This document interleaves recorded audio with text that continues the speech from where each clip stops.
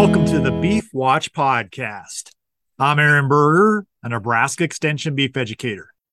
For today's Beef Watch Podcast, we're going to be discussing an article from the October issue of the Beef Watch newsletter titled Science Guide Outlines New Approach for Reducing Eastern Red Cedar.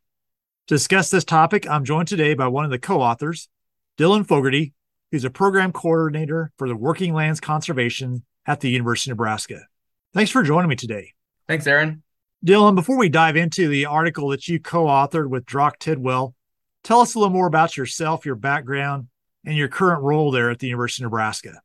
Yeah, so I'm a PhD candidate in Drock Tidwell's lab. Last year, I transitioned to program coordinator for woody encroachment issue in the state and working with groups outside of the university to better coordinate between management and science on the encroachment problem. So let's talk a bit about Eastern Red Cedar, what's happened with that in Nebraska over the last 50, 60 years. Why now is there such a recognition of the fact that Eastern Red Cedar has become a major issue for prairies, for grasslands, and thinking about different structures or different ways to manage this species? It's a great question. I mean, really what we've seen in the Great Plains is our grasslands have become at increased risk of encroachment. Later in the talk, we'll break down this risk and vulnerability framework that we use to talk about encroachment. But essentially, we've had grasslands that were maintained by frequent fire that limited trees. As they've lost fire, they've become more sensitive to encroachment.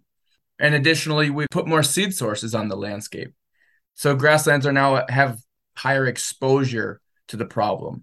And what we've seen is this issue spread across the plains, and in Nebraska, we're starting to see just unprecedented risk and unprecedented rates of encroachment in our grassland. So it's really become a hot topic as trees spread out onto the landscape and displace our native grasses and forbs.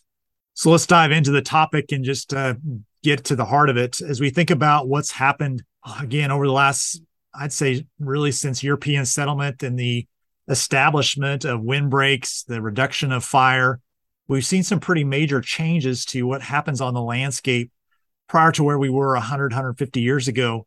Kind of walk through with us just what the situation may have looked like then compared to what it looks like now, and why are we seeing this drastic change in the landscape? Yeah, so historically we had Great Plains grassland biome maintained by frequent fire. So Native Americans used fire to create an environment which they could thrive in the Great Plains.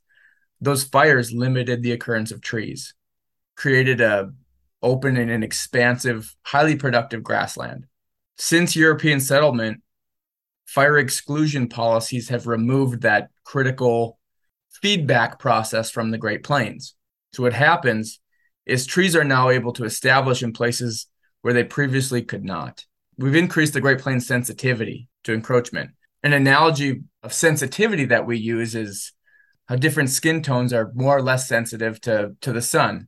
Grasslands can become more or less sensitive to encroachment. When we remove fire, they become more sensitive. The other big factor is exposure. For encroachment, exposure is driven by the seed and seed dispersal. Historically, Great Plains grasslands had very little exposure to cedar. Cedar is a rare species.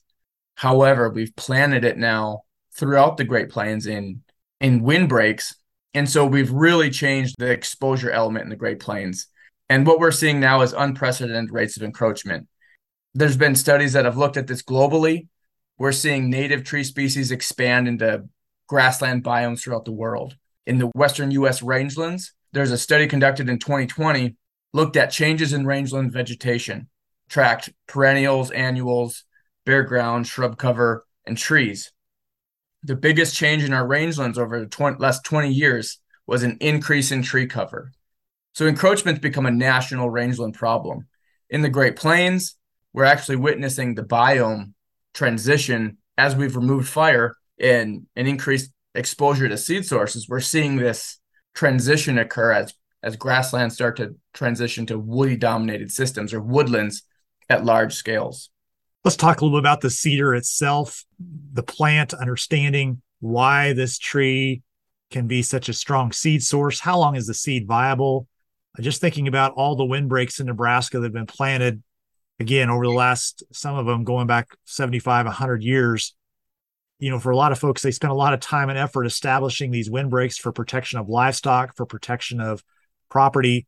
And now we're starting to see, these cedar trees dispersing seed onto grasslands, trees being established in locations where we really don't want to see them. How do we think about all this and understanding the seed source, understanding the trees, and thinking about windbreaks and livestock production, farmstead protection? Give us some perspective as we think about this situation. Yeah, good question. So, past guidance has focused on managing trees and woodland patches. But one of the things this new approach does is it really nails down on the biology of encroachment and identifies, weaknesses in the life cycle that we can manage. So your question about the seed and longevity is a great one, and it's a really important piece of information for improving how we manage encroachment. So talk a little bit about the seed source. I mean, we're thinking here about mature trees that are producing seed. How long is seed viable? How does it spread? What are some things to understand about that? So they've studied seed production on trees. Seed production can start when trees are about 5 feet tall, is when we start to see trees putting on seed. As that tree matures, seed production increases. They've done studies that have shown mature trees can hold about 1.5 million seeds per year.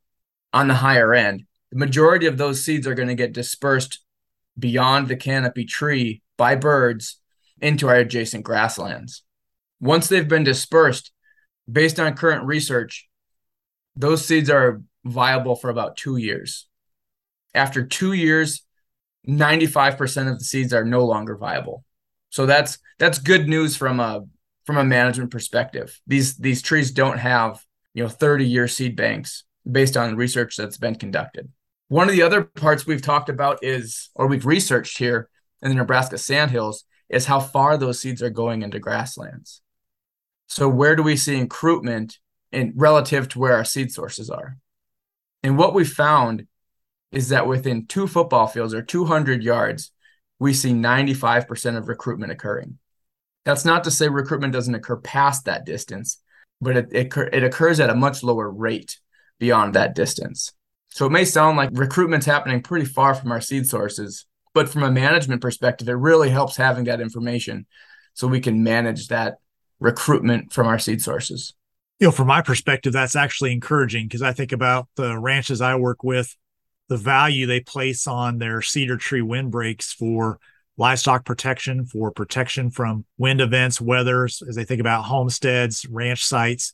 If we do have an existing windbreak and we have not had trees escape out of that basically 200 yards either side of those windbreaks, if we can manage any new seedlings that come up in those areas, be paying attention to ones that might even escape beyond that, perhaps we can still get the benefit from that windbreak without needing to totally remove that, just recognizing the risk that windbreak also presents to us. That's right. That's what we tell people is we should recognize the risk that windbreak poses on the landscape. We put it in probably for some very specific benefits we were hoping to get out of it. Those benefits we should be comparing against, the risk and what it's going to cost to maintain grasslands around that windbreak. So absolutely. So let's talk a little about management of grasslands where we've seen cedar tree encroachment. We have mature trees. What are some strategies we need to maybe think about differently now in light of this new knowledge? What we should think about for management is how we can reduce risk on the landscape. And at minimum, how we can prevent risk from increasing. So like we were just talking about with a windbreak, if we've determined to keep a windbreak in its current location, we should think about the management required to prevent spread from that windbreak. So prevent risk from increasing around that windbreak. So we're talking about managing early stages of the life cycle around that windbreak. So that buffer zone where we can employ a strategy to never let a new seed-bearing tree within that area. Beyond that 200 yards or 200-yard buffer, we can have a monitoring approach that prevents new seed-bearing trees from occurring further from that windbreak. I think about what we talk about with noxious weeds. We talk about early detection, rapid response. And it appears to me in our conversation that some of these same principles are applying as we think about maintaining a windbreak and keeping the trees where we want them and not allowing them to move into grasslands where we don't.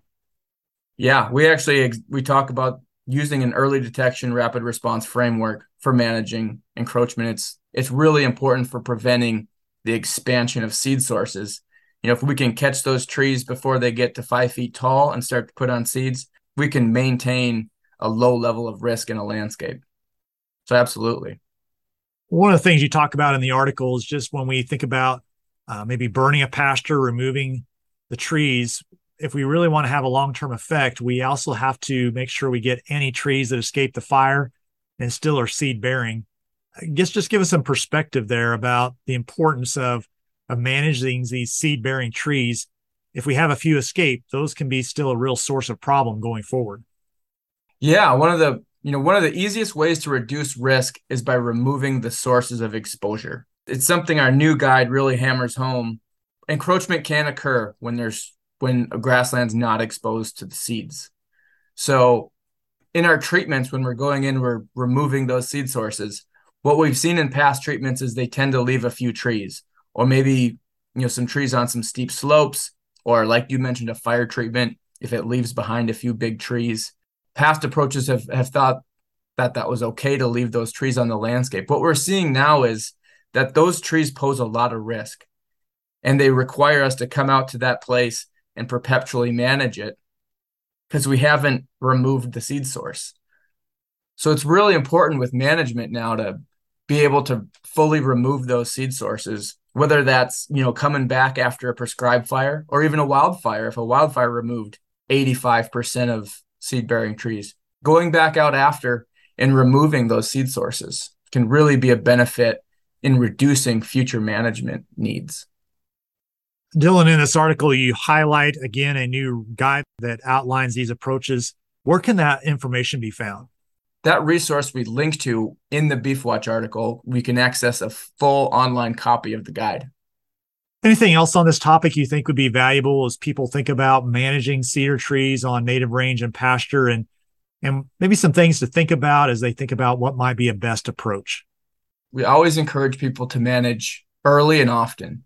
The more proactive we can be, the more cost-effective management's going to be. So being able to target those early stages of the life cycle is always going to be beneficial in terms of management cost and effectiveness.